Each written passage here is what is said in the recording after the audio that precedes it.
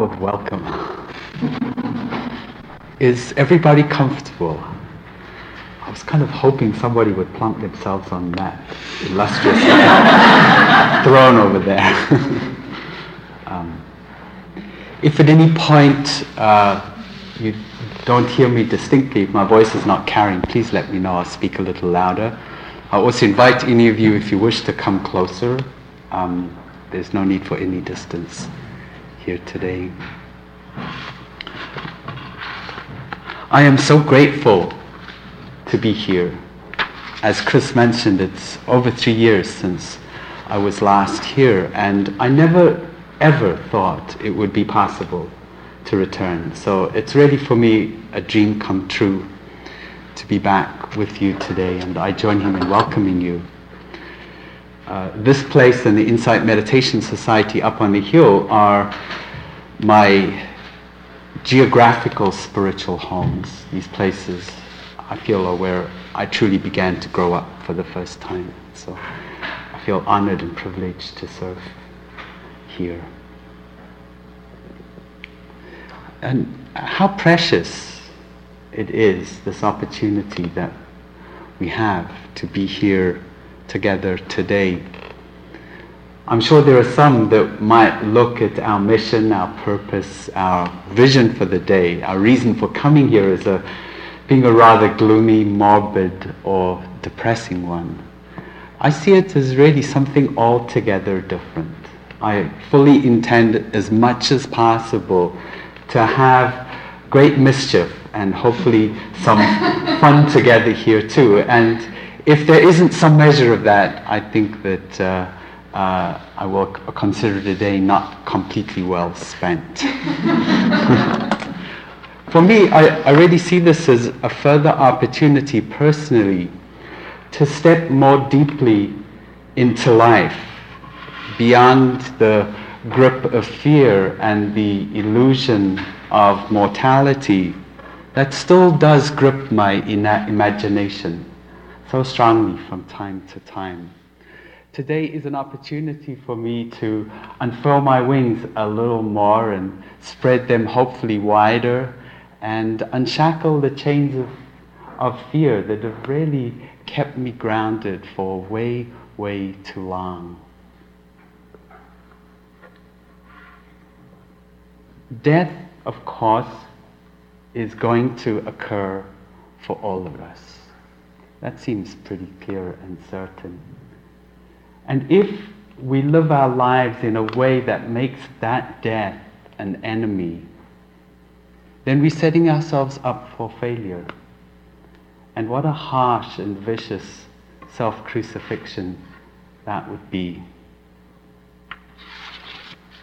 And it seems to me that as thinking and sensitive and concerned people, as we are gathered here today, we must come into deeper and deeper accommodation with the fact of our mortality. And the only question really is, how on earth are we going to do that? And so today we have an opportunity to explore that and hopefully do it together a little to some extent. A little warm, I'm a little nervous. So, personally for me, I meditate and have been doing that now for 18 or 19 years. I do that simply to live a better life. And I feel increasingly as the years go by that by embracing life as fully as I can, I am at the self-same time engaging the issue of my dying. I aspire to live as deeply, as joyfully as possible, with as much peace and as much ease as I can muster, and with an openness to what is true, as much as possible. And I've come to see increasingly that to live fully, I must accept that death is a part of my life, as much as life is a part of my dying. And I feel that how I live my life, if I may say, how we live our lives, is really in the end the ultimate determinant of how it is that we're going to die. How we live is how we're going to die. And our relationship with our bodies seems to me to be the central issue in this question that we'll bring today. We must somehow make peace with the truth of our bodies, whatever state it's in, and not let our minds be imprisoned within the body.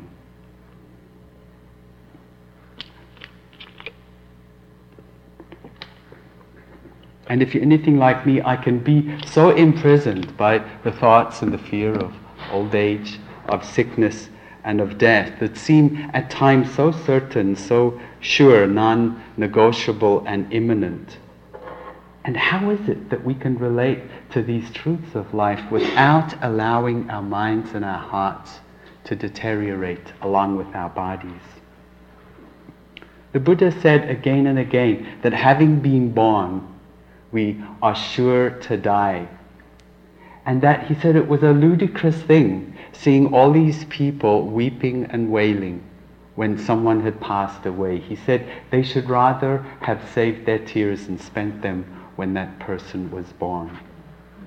When we're born, our death is immediately assured. And he said too that our body is not the thing that creates suffering. It's really our relationship with the body that is the issue. And so I feel personally that meditation must be about healing our relationship with our bodies. And that is a healing into life, and at the same time I believe a healing into death. And so in meditation, by opening to the truths of our body and opening to the truths and deepening the healing of our relationship with that body, we're at the same time preparing ourselves for whatever it is that lays ahead in terms of our dying. So it seems that how we live now is how we're going to die. And the question for me that I believe I ask myself every day in some way is how do we live fully now until we die? Or do we choose to rather die a little every day in the stranglehold of a fear of death? It seems like such a ludicrous notion to postpone life until we die.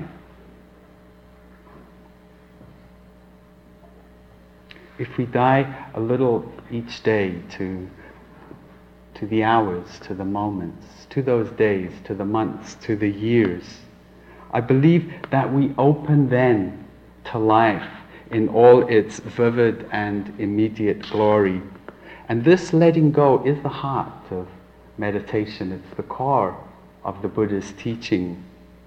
And I believe it's the essence of a happy life. So the question that I bring myself today is, can we today in life open to the evidence of life in death and death in life together? It seems propitious and rather perfect that this retreat, this day together, was scheduled as the autumn begins to embrace and unfold around us. There's so much organic matter out there in the blazing woods that is dead and dying and providing life for the next cycle of renewal and growth. The dead leaves, the twigs, the carcasses, the insects, the flowers, they lie everywhere, irrefutable evidence of the terminal life that is happening all around us. The green leaves of spring are turning golden and are beginning to fall and will soon rot, providing the compost and the humus for next spring and the awakening of nature once more. And soon the frost will come and gone will be the summer flowers. I picked these flowers out of my garden this morning, and Shortly, soon they'll all be gone. The grass fleas will be gone too, and the mosquitoes, the bacteria, the viruses, the pollen that haunts some of us, and the mushrooms, the spiders, will all be gone. In flight already, as you've probably seen, are the Canadian geese and the starlings and the robins, and even the hummingbirds have already said goodbye and headed south. Gone into seclusion soon will be the bears and the groundhogs and the squirrels for the deep cold of winter. All cycles turning and ending, birth and death, relentless everywhere around us. The evidence seems irrefutable. If only we could open our eyes to the lessons of nature around us, far more eloquent and immediate than any words that could be said in this hall here together today. All this change happening relentlessly and unceasingly. Can we become so deeply and so sensitively healed together that we can open and be healed by all this dying that surrounds us and the dying that awaits us all at the same time, interconnected and indivisible? Can we live a life in death now, together, here today, and always? And as I said, how precious is this day that we've gifted ourselves to be together, to look at this one single issue that really unites and equalizes us all, irrespective of the context of our lives, the size of our bank accounts, our sex, our sexuality, our age. There is one fact, of course, that underlies and is there for all of us. It informs us all, it terrifies us all at times, and I believe it promises us all, ultimately, that peace which passeth all understanding, which is our birthright. If we could only seize its promise and possibility in life now, and enter each of our lives more fully and wholeheartedly, perhaps, if I could even say more wildly now, without delay, gifting ourselves perhaps with a fearlessness and a love that we never ever thought possible and even imagined that we could consider for ourselves. And all it takes, and I don't say this lightly, is the willingness and the courage, the passion, the resolve, the kindness to direction our hearts and minds to what is true now, here, always. And for me, meditation is a practice of redirectioning our minds to what is true here, now, and always. And it will be the thread that will weave its way through our day here together. And I'd like to ask if, in beginning this day, we could spend a while in meditation together. I know that there are people here that have much more experience in meditation than I do, and that there are people that have very little understanding of meditation. So we'll offer some abbreviated instructions. So if you can take a position that is comfortable for you, you're very welcome if you wish to close your eyes. It's certainly not imperative. Always helpful to have your posture as perpendicular and as erect as possible.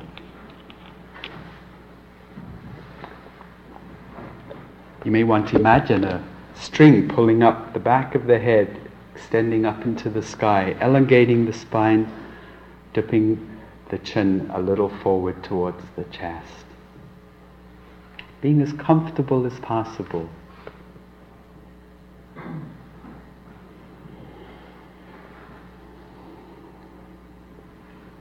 invite you to take a few deep, relaxing breaths and allow yourself as much as possible to arrive here fully together now.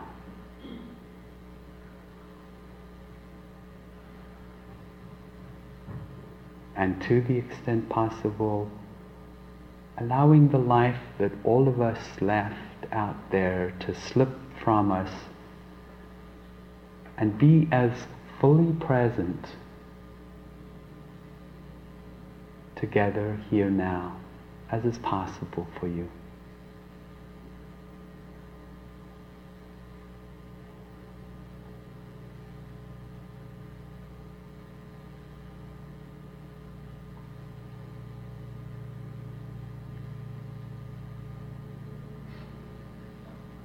Being aware of the experience of the body, the feeling of pressure at the buttocks, the knees, the hands resting on the legs. Just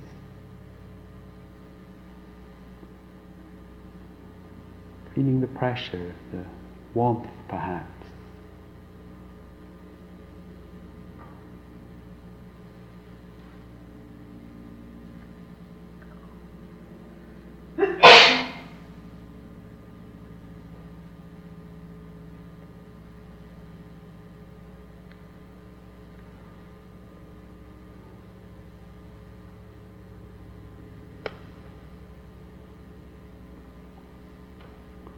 And then as you feel ready, shifting the awareness to the experience of breathing. Bringing mindfulness, awareness, bare attention to the experience of the changing sensations of the breath as it enters, as it leaves your body.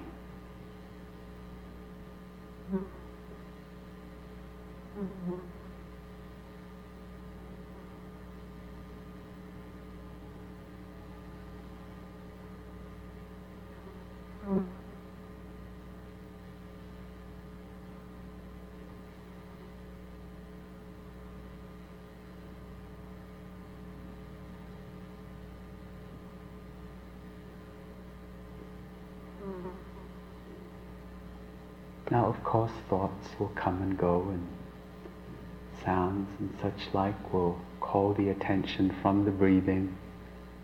Just gently cultivating that willingness to return to the truth of the moment, the experience of breathing for now. The willingness to begin again and again is the heart of the meditation practice.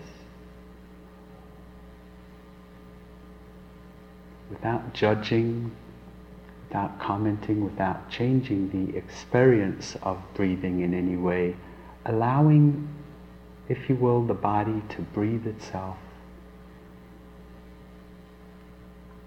having presence with the changing sensations of the breath.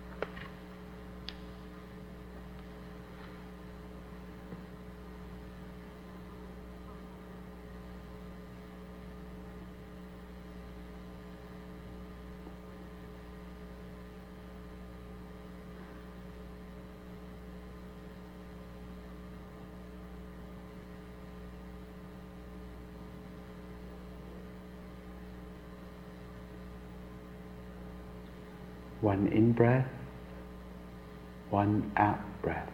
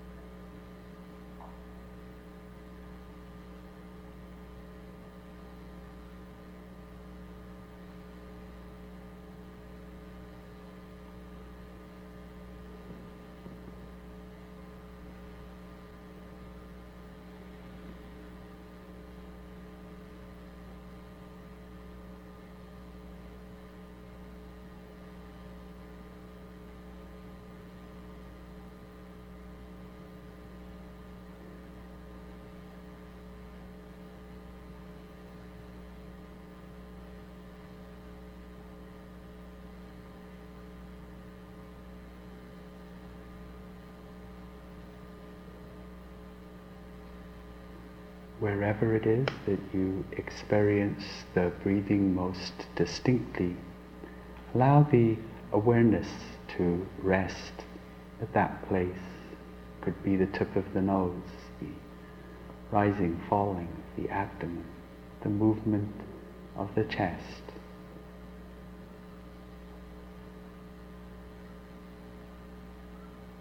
Beginning to refine the awareness, perhaps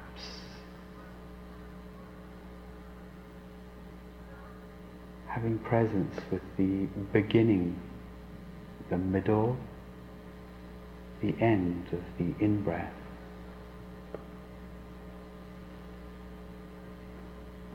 The birth, the life, the death of the out-breath.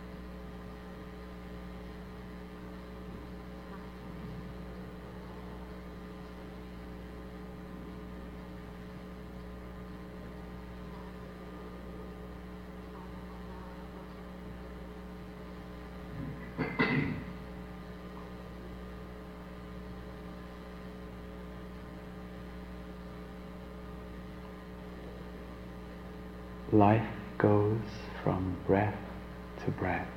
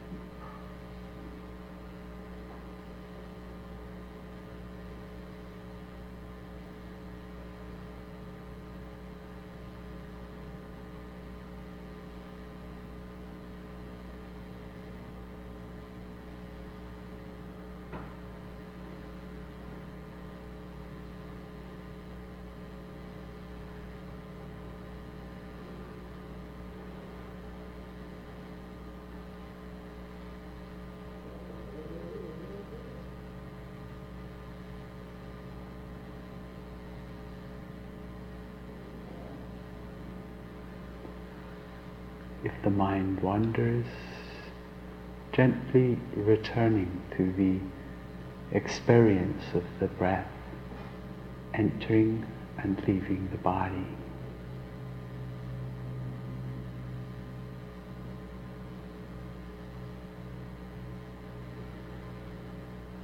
Changing sensations arising, passing away.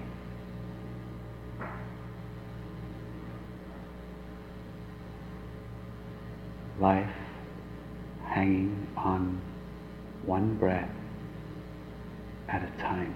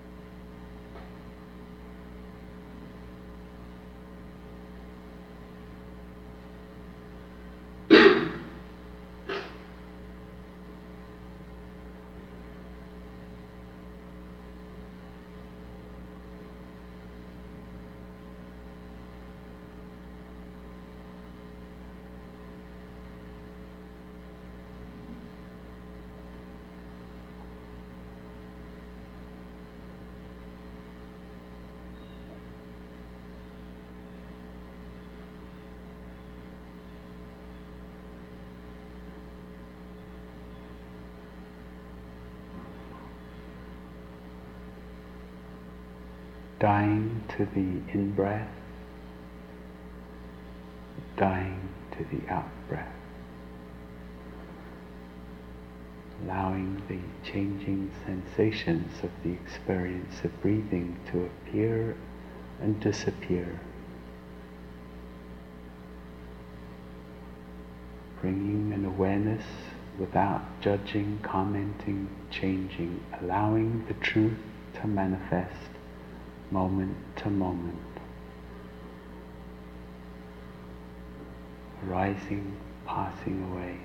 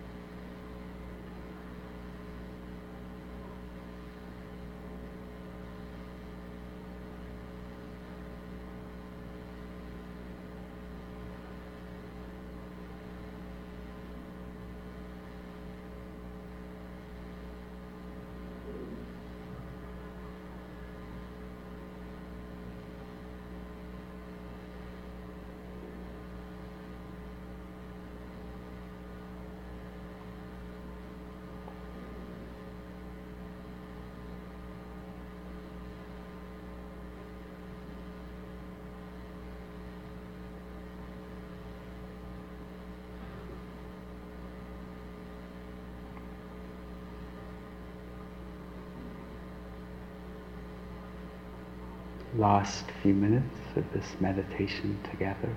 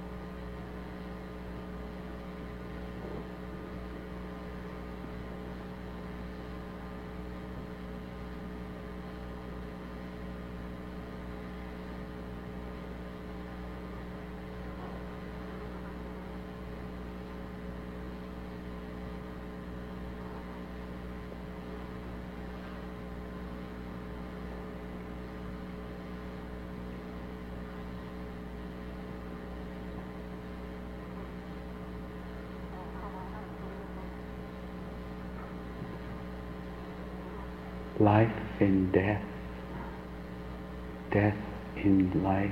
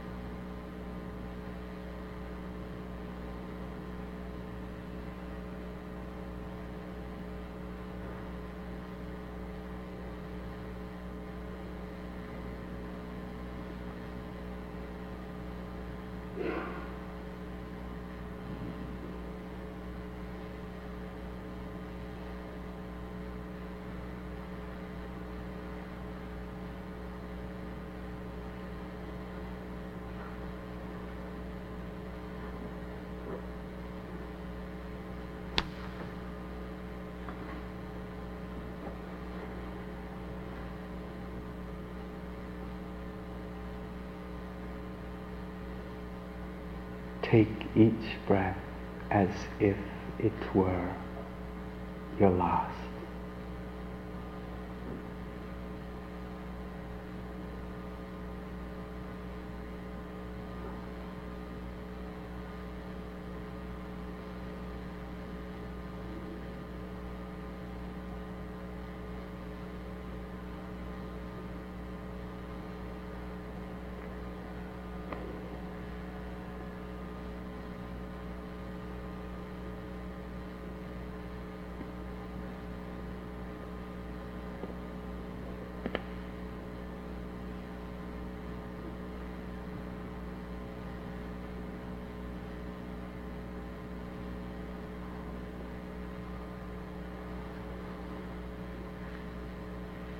This is a poem by E.E. Cummings in closing this meditation.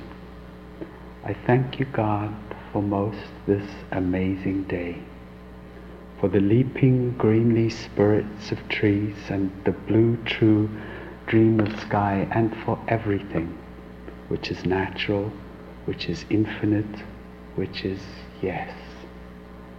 I who have died am alive again today. And this is the sun's birthday.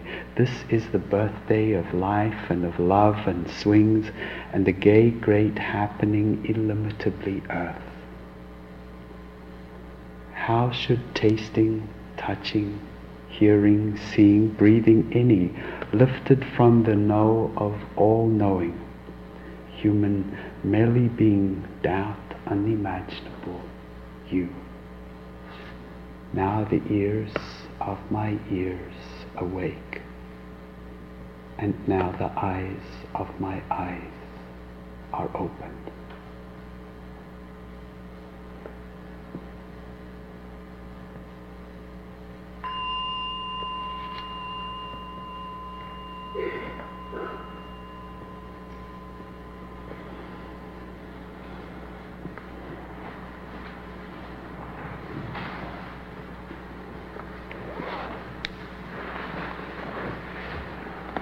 So, I would like to ask you a question. Is everybody else a little warm in here? May we please open the windows? Thank you. I've got 2 layers to go.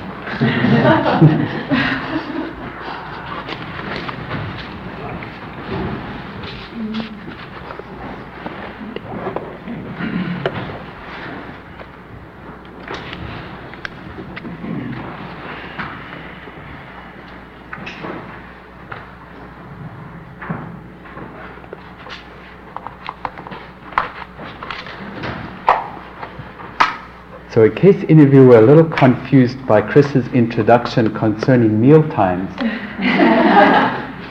is there anybody?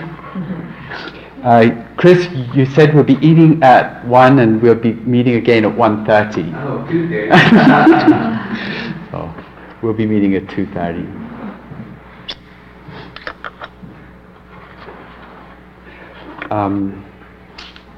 Since you invited some mischief, I thought I shared something that I ran across about breathing meditation in a book by Susan Moon called The Life and Letters of Tofu Roshi, where she describes the Zen technique of breath meditation.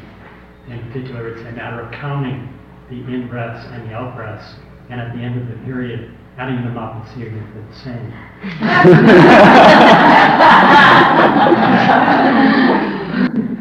The one thing you might not know is that in a previous part of my life I was a certified public accountant.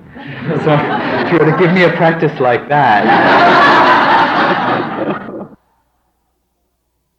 Spiritual seekers, people who like us are concerned with the issues of life and love and of living fully. Certainly I feel today that I'm in community with the 100 or so men and women up on the hill who've just committed themselves to 3 months of silence and inwardness together. I was up there this morning with them. What an incredible thing they're doing. We're in community with them and with all human beings who care, even those who've passed. We're in community today with the Buddha. We are sharing his teachings with Christ, with Gandhi, with Martin Luther King.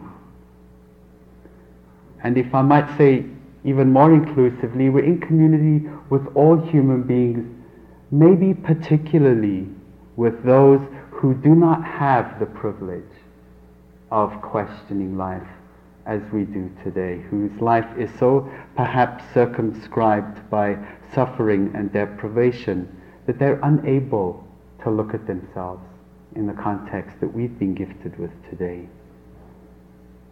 And so I'd like to ask, as a way of acknowledging one another, of acknowledging our community, of honoring the courage and sacrifice that has been a part of making it possible for many of us to be here today. I'd like to invite you, if you wish, if we could just go around the room and acknowledge one another. If you feel comfortable, you may want to mention your first name. You may want to just nod or bow or smile. Feel free to do nothing. I'd like to invite you, if you wish, if we could just go around the room and acknowledge one another. If you feel comfortable, you may want to mention your first name. You may want to just nod or bow or smile. Feel free to do nothing. I feel it's important for many reasons. One is to remind ourselves that we are not alone. It is so easy when dealing with issues like the one that we're going to be looking at today to feel isolated and alone and lonely. And I certainly need every opportunity to remember that this is not a journey I always have to make on our own. So in introducing ourselves, we are contradicting any part of us that might feel isolated and disconnected. Also, I'm going to ask that the day unfold in silence today. What this means is that certainly here in the hall, when there's dialogue and discussion, of which there'll be much, that of course doesn't apply. But outside of here, in the tea time, over lunch, I'd like to ask that at least in the area surrounding the buildings, if you would maintain a silence during the eating of lunch also. And then if there is a conversation that needs to happen, of course, feel free to have it, but some distance from the building, so that those of us who wish to be together in silent community today have an opportunity to do that. And the reason is really very simple. We're looking at some potentially difficult and complicated stuff together, and it's so usual in our world to distract ourselves from that. So this is a time just to be perhaps with places that feel sacred, maybe a little tender, in silence, but together, held by one another. It's a chance also for us to be seen by all the rest of us who have chosen to be here today with you. So I will begin. Maybe we could go around this way. Gavin. Carol? Go. John. Carolyn. And if, because I have a friend that's actively dying. A week and a half ago, she was still talking about going back to the office and working. And she's going pretty fast now. And just yesterday, she told us that she was ready and she wanted to go. And her name is Dottie. And she's in East Orlando right now, and if you could send her to class, that would be really nice. Thanks. Barbara. Bio. Robert. Kathy. Diddy. Ken. Kim. Oscar. Maureen. Susie. Sharon.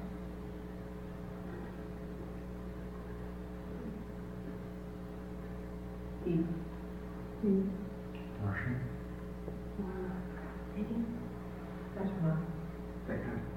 Karen. Jeff. Me. Betty. John. Candace. Bruce. Carol. Gabriel. Aaron. And then. Steve. Marsh.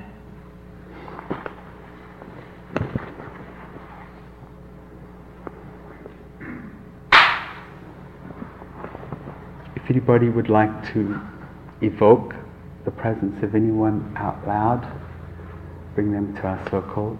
This would be a great opportunity to do that. Thank you for reminding us, Carol. Margaret.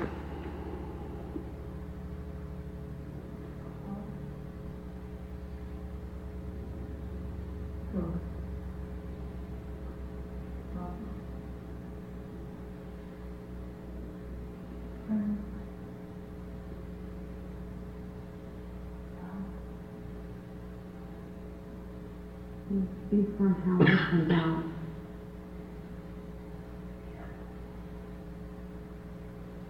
Mary. Barbara.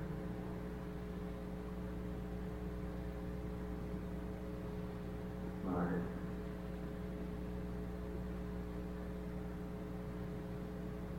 John.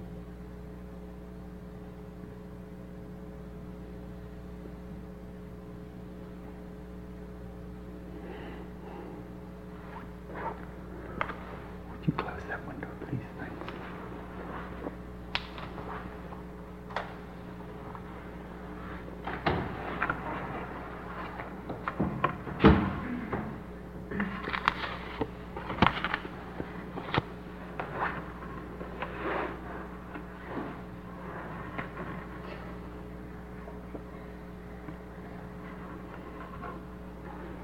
In family, in community, I feel that it is important as we are gathered here today, as we are a part of our communities, wherever it is that we've come from, it is important that we venture out, that we live boldly, wildly perhaps, often way beyond the embrace of our friends, our family, our community, to places where we perhaps stumble, where we fall, where we come flat on our face at times.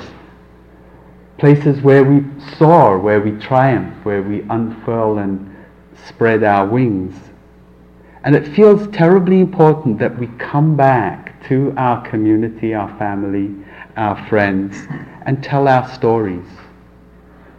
Learn from one another as fellow travelers. Cheer one another on in that way. And hopefully we listen that carefully to one another's stories, that we don't make the same mistake that others have made that have gone before us. So I'm here back at the study center after 3 years. I'd like to introduce myself and tell a little of my story here today by way of introduction.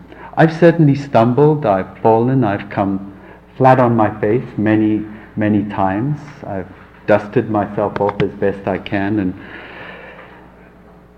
got up, and I'm reporting back here today. I'm here to sing my song, if you will, as distinctly as I hear it these days, as I fly in the face of my own death as best I can, a death that seems to whisper really clearly at times through the nuances of this crazy life of mine. I'm also would like to say that I'm giving a lot of energy and time to a manuscript which I'm writing, which I hope and pray will someday be a helpful and useful book. I've titled this project "Beyond My Wildest Dreams," and it's essentially a celebration of this meditation that I am so grateful to have as an intimate part of this life.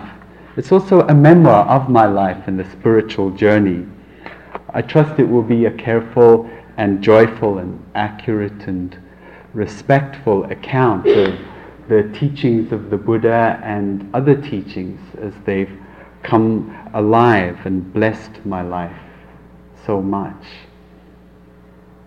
So far it is full of mischief, it's a lot of fun, it's a difficult project. I'm grateful to be doing it, and I'd like to read a little bit from time to time from that manuscript today. I'd welcome any feedback after today ends that you might have. I need all the encouragement I can get. So if you see me reading from something, I'm not going to acknowledge it every time. That's actually what I'm reading from. There's certain things that I think I can actually say better given what's gone into this writing. So as I said, I'd like to begin by telling you a few stories, both stories of the Buddha, stories from my own life, and then, as I say, following our tea, we'll come back together for our final session, as they call it, before lunch. And I had a peek in the kitchen, for those of you that are concerned, before we began, and what's happening in the kitchen seems miraculous. So you can be sure we're going to be treated well and cared for well at 1 o'clock. There's a story that I told in my book, In the Lap of the Buddha, which to my great surprise I feel called again and again to retell. It's so central, and it feels particularly central to our day together. So I'd like to retell that story.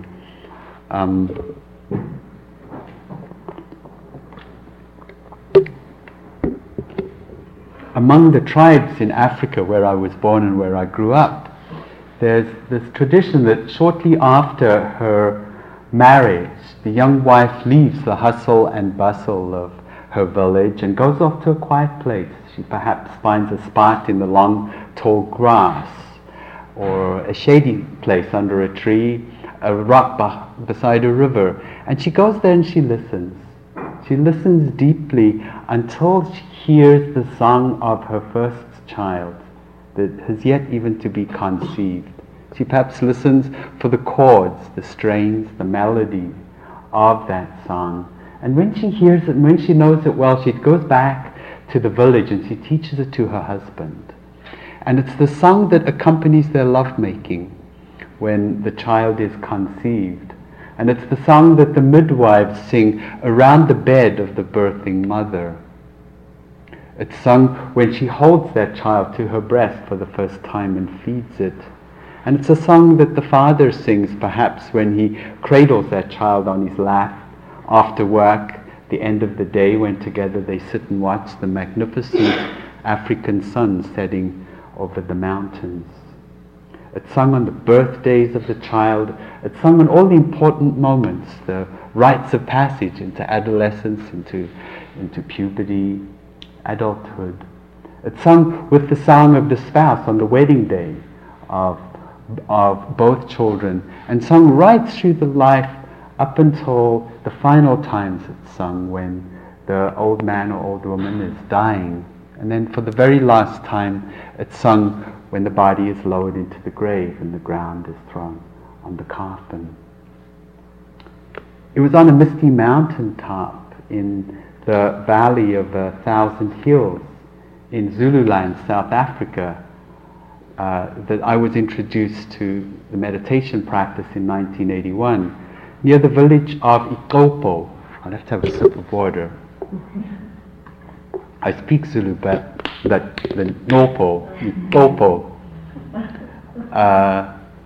And it was there that I met Joseph Goldstein. He flew from this mountain to that mountain, and I've never been able to say that before. Welcome. Sorry. Oh, I'm late.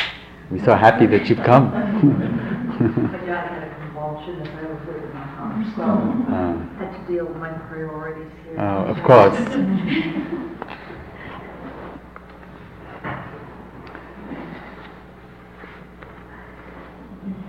And for me, meditation practice has, over these last 17, 18 years, been my own way of beginning to remember my own song, that I long forgot. I lived at that meditation center for a year after that. And when I was diagnosed with AIDS 9 years later, it felt so urgent to me that I hear my song as clearly and distinctly as I possibly could as soon as possible. For me, my song whispers and calls me to know who I am beyond all the self-images I have of myself and the self-images that others have of me. Who am I beyond the labels, the persona, the expectations I have of myself? Who am I beyond Gavin, the certified public accountant, Gavin, the person with AIDS, Gavin, the white South African, Gavin, the Buddhist meditation teacher, or Gavin, the author, Gavin, the gay man? Within the melody of my song, I hear a promise of true love, of real happiness, and of that peace which passeth all understanding, way beyond the words and ideas I have of what these things might mean for me. Who am I beyond the drama and catastrophe of living with AIDS? I want so much to live an honest and authentic life that is true to the emergence of my song, which feels as though at long last it's beginning to come forward from behind the clouds of forgetfulness that have kept it hidden for such a long time. A few years ago, in fact, soon after my last time here at the study center teaching, I fell very ill and was admitted to hospital in Northampton. It was at the time that In the Lap of the Buddha was published.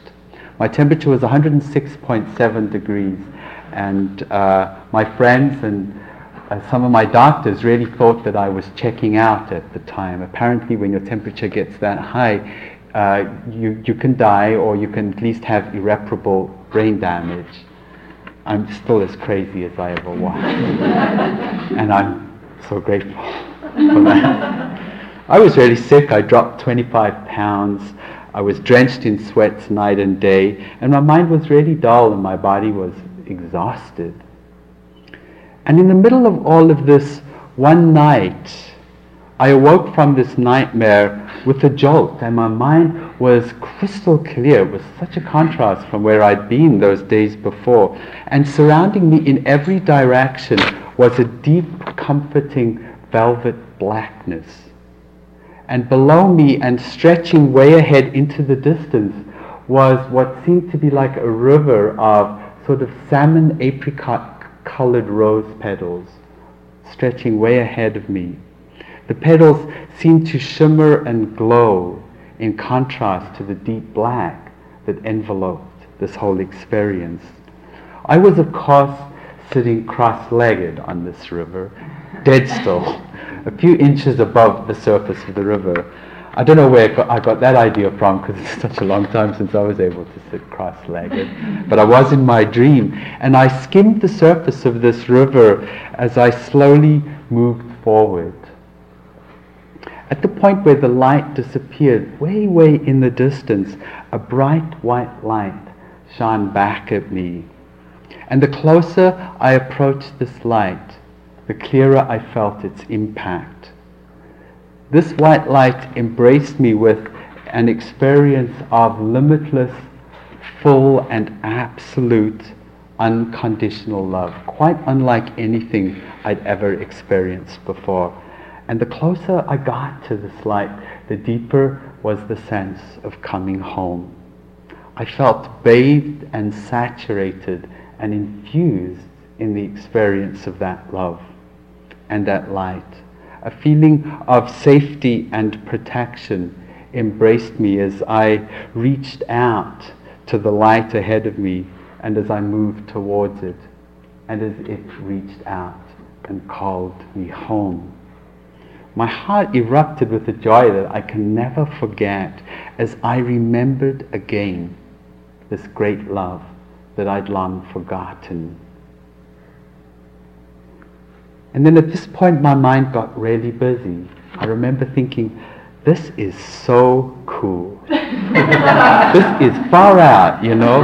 So I'm dying. I mean, this is clear, and you know, it's all exquisitely beautiful. You know, the color was terrific, and I remember thinking, you know, I haven't suffered like I might have suffered. You know, I've as so many of my friends who'd gone through this experience. I remember even feeling a glimmer of self-satisfaction, you know, like, you know, I'd done all those retreats at IMS and, you know, it's paying off. I'm sort of cashing in my check.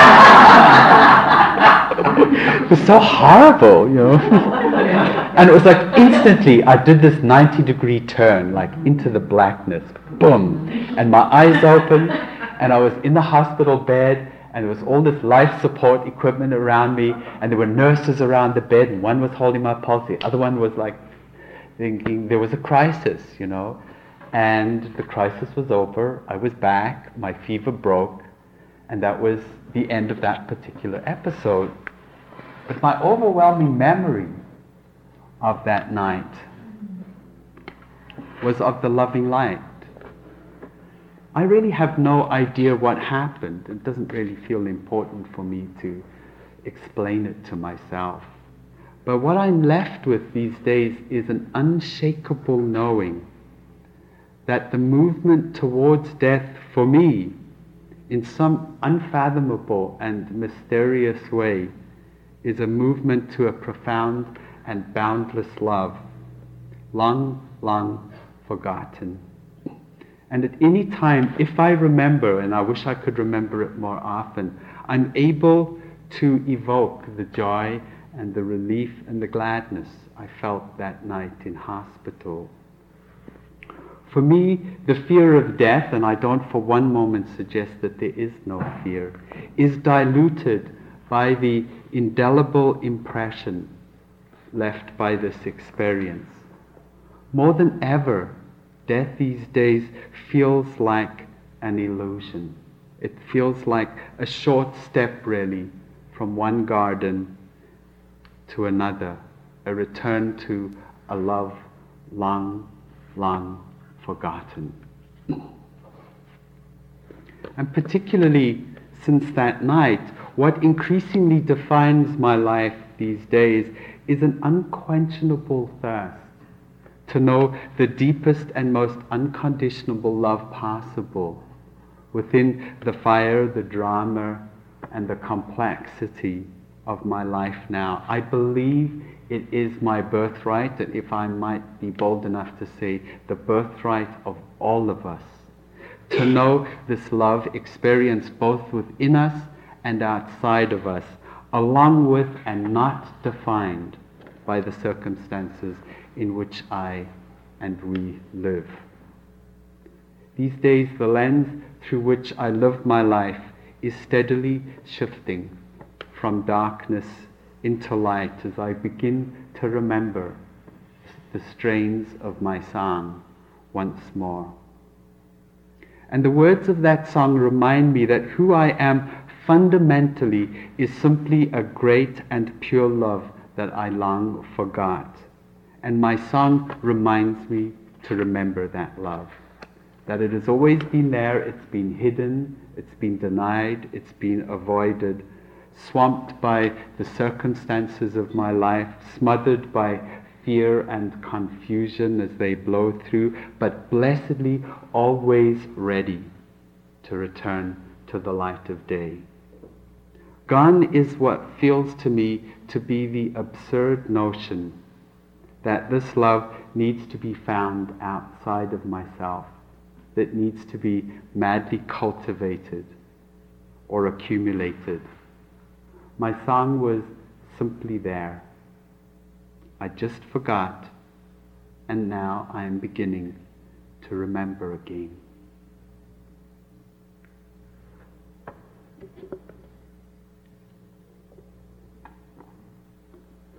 And for me, the highest expression of love is awareness. To be fully present with oneself and with another is for me the truest kind of love. the practice of meditation, mindfulness, is, I believe, for me, a practice of love. Unconscious love is an oxymoron, really. It seems like it's an impossibility. To be awake is to love. To be awake fully is to love fully. We forget, we remember, as simple as returning to the experience of the changing sensations of the breath.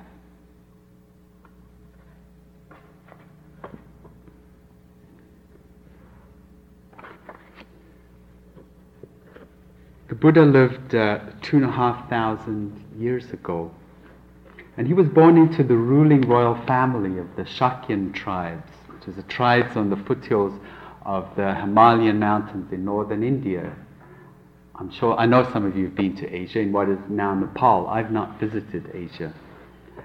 And when the queen fell pregnant at the time, there was great celebration in the kingdom, and they invited, as was customary, 64 holy guys to the palace to give their sense of what was going to happening, and they portended great things. They collectively decided that the child to be born was going to be a boy, and that he was going to be one of two things. He was going to either be a great conqueror of lands, a great leader, a political... please open and close the windows. We're sure going from one to the other, That he would either be a great conqueror and heir to the throne, or else he was going to be a great spiritual leader. Now, the king had great ambitions for his child, and so he was perturbed about this. He was going to have none of this airy-fairy spiritual stuff. And when the child was born, and a couple of weeks apparently after his birth, a wandering ascetic visited the kingdom. His name was Asita, and he came to bless the child, and holding this baby, Siddhartha, he wept profusely. And the king said to him, "Why are you weeping?" And he said, "I'm weeping because this child is going to be a Buddha. He's going to be fully enlightened. And I'm weeping because I am not going to be here. I'm not going to be alive to hear his teaching." And he said, "I'm so sad." The king was, of course, distraught by this information, and so he decided what he was going to do was he was going to bring this child up in such luxury and abundance that there would be no reason for him to question life, to think that life was anything but an endless succession of joys and delights. And so that's what happened. This boy grew up into adulthood. There are these great accounts of all these gardeners moving through the gardens before he woke up, taking all the dead flowers out and replanting, so that when he got up and opened the windows, there was just this blossoming and beauty all around. He was protected in every way. As soon as people started getting old, they were removed. He had a concubine for his pleasure. The very best foods were served him, and it was always food that had been tested and tasted beforehand so that nothing could upset him. He was pampered and he was spoiled, and he had everything he wanted. And yet he wanted to go outside of the palace. And so he told his father he wanted to go to a nearby flower grove. So what his father said was he arranged that the road to the flower grove was going to be populated only with the youngest and most beautiful people strewing flowers and garlands and music and all of that along the road. So off he goes in his chariot with his charioteer to the flower grove. And on the way, as it said in the mythology, one of the heavenly messengers came to him in the form of an old person and stepped out of all the youth and beauty there and stood before Siddhartha as he walked by. And he was aghast, and he looked down and he said to his charioteer, he said, "What on earth is that?" And the guy said, "It's an old person. And he said, everybody that is born gets old. And he said, I had no idea. So apparently he went back to the kingdom and tried a couple of days later to get to the flower grove. And this time the heavenly messenger manifested as a dying person. And again, he was really shocked. And the charioteer said to him again, people get sick. It's the nature of the body. It deteriorates, gets old. And he went back and tried again. And on the last time, there was a corpse manifested. And he saw the corpse. And he was told, yeah, everybody that's born dies. There's no getting away from it. And then there was a final manifestation, according to some stories. In some stories they say a mendicant stepped out. Whoever stepped out, which was a person who'd shaved his or her head and had taken up the holy life, had renounced all worldly possessions and gone in search of truth. And there was great light that emanated from this being, and Staja was so touched that he decided there and then that what he was going to do was relinquish everything he had, step out of his royal privileged life and go in search of truth. It felt like his bubble had been burst, and that was the beginning of his odyssey, his spiritual journey.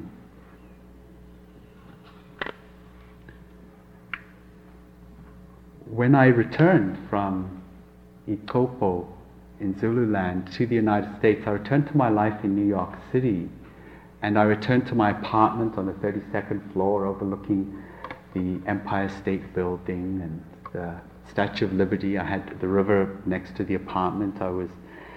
Had a successful career, a prodigious bank account at the time. I had a house out on Fire Island with a whole lot of other guys, and we used to go there for weekends, have a great time. Used to go to Studio 54 often.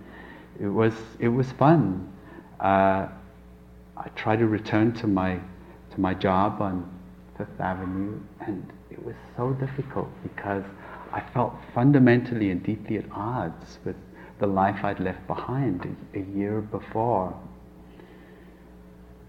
And what I decided to do, in spite of the fact that I was the envy of my friends and the pride and joy of my parents, it seemed like what I most wanted to do was to go deeper into myself and know myself a little better. And it felt like my heavenly messages had come to me in Ikopo without even knowing it.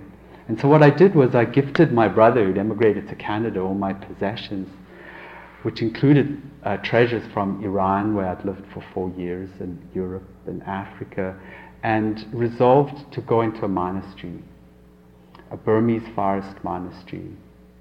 And it was prior to dispossessing myself of everything that I had one last wild, fateful fling. And it was during that time that I was infected with AIDS. And so, right from the very beginning, when I entered this monastery, long before we even knew there was a virus, long before the word AIDS had entered our vocabulary, long before we knew about safer sex, there was this thing called GRID at the time, which was gay-related immune disorder. We knew there was something going on that was killing people and making people sick, but we had no idea exactly what was happening. And so all the while, from the very beginning of my journey, the virus and my body were locked in a deadly combat with one another.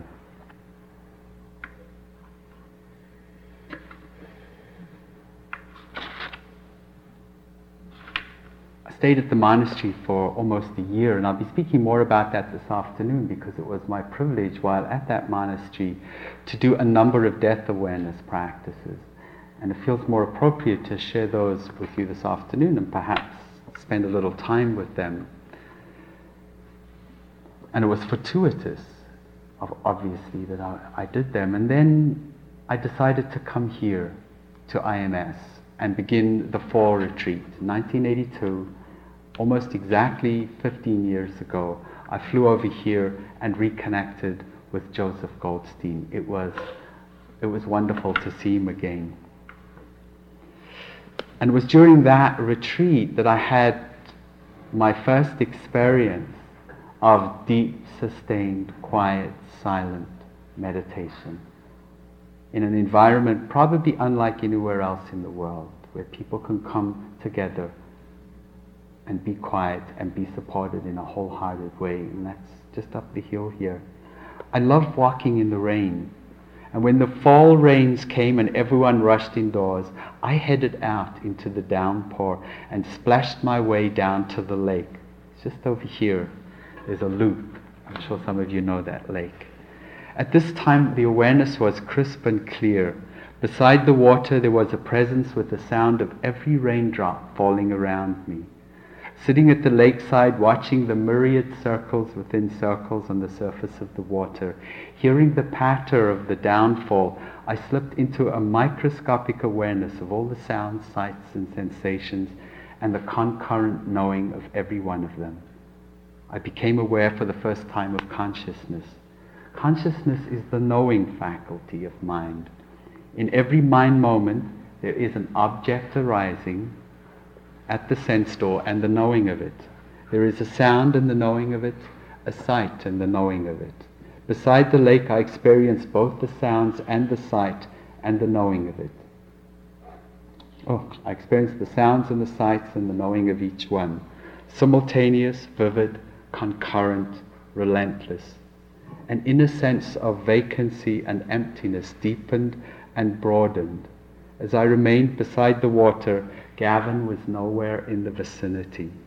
There was no personal experience of seeing, doing, listening, thinking. Purely empty phenomena arising, vanishing, and a knowing of every one of them. As I returned later to the meditation center, sodden, shaken, filled with faith and joy, I knew beyond doubt that at last I was on my way home. Although I had no idea what lay ahead, I no longer felt like the lost and bewildered boy I once was. I returned to the building that was already becoming the most important spiritual home I'd ever had. My heart overflowed with gratitude for the sense of possibility that permeated my life now. One of the most vivid memories of that retreat was sitting in the back of the hall and looking over the heads of the people in front of me and just feeling the incredible sense of love that I felt for all these people whose names I didn't even know. It was wonderful to experience a love that was completely outside the context of words and the ways I was so used to connecting. After that retreat, I moved to Boston. I established a little financial practice there and earned enough money to support myself doing more and more retreats at IMS. I did about 8 or 9 long retreats. During those years, particularly in the late 1980s, many of my friends from all over the world were beginning to get really sick and die of AIDS.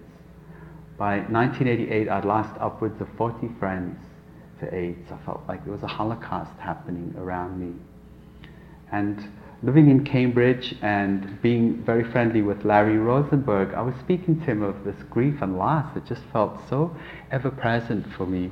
And he suggested that I begin using some Buddhist reflections and contemplations on death, classical ones that the Buddha taught and that have been taught for 2,500 years, as a way of finding some sort of peace and stability with the amount of suffering I was feeling, all related to my friends who were dying. It was a time when it was really hard for me to even call a friend who I'd not heard from for a couple of weeks because I just had no idea what was going on. Mount Auburn Cemetery in Cambridge is one of the most beautiful places in the world.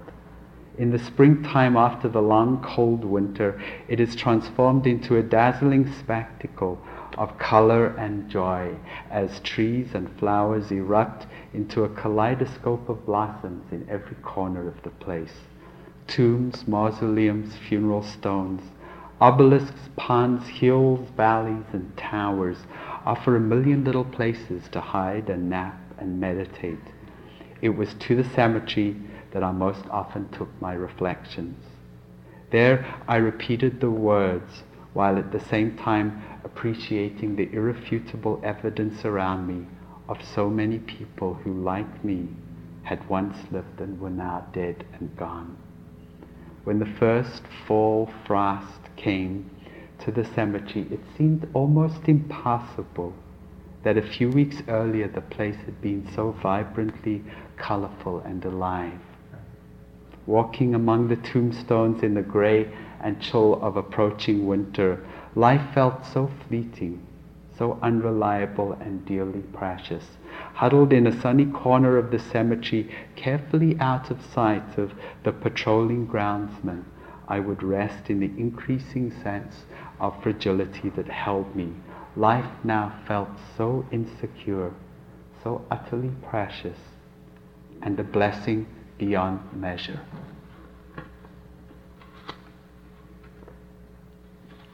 In 1989, I got a phone call from South Africa. Two of my very closest friends there were dying of AIDS. Roy was a man who was my lover for a number of years, way, way back. And Michael was a mentor and very close friend. So I flew back to South Africa, and when I called from Jan Smuts Airport in Johannesburg, I called the hospital, I discovered that Roy had just died. So I never got to say goodbye to Roy. And Michael was very sick. He was covered when I met him after driving to his home from the airport, in lesions from the top of his head down to his toes. It was shattering and very sad. And I spent several weeks with him, and then went down to the coast to be with my mom and dad, who live in Durban, which is a town on the Indian Ocean, very beautiful, tropical place. Believe it or not, I spoke to my mom yesterday, who was here for the summer, and she said to me that it's the beginning of spring there. It's so beautiful. Think spring. One evening, soon after I arrived in Durban, my father left for bed immediately after the evening meal. He had not felt well at the dinner table and had complained of a pain in his stomach and chest. Adelaide and I, Adelaide's my mother, settled down to an evening of cards in the living room. We heard his snoring from the bedroom as we sipped tea, chatted, and enjoyed our game together.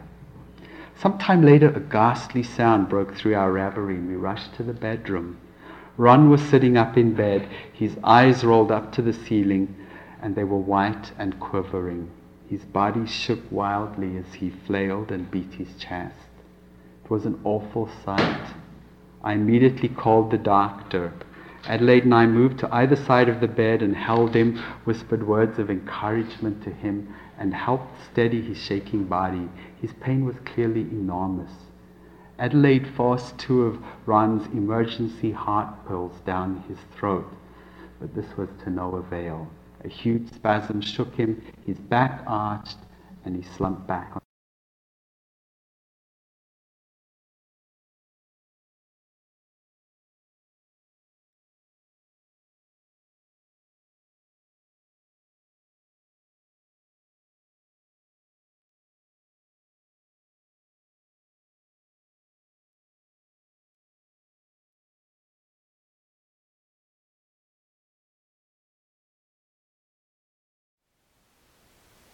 Thank you for listening.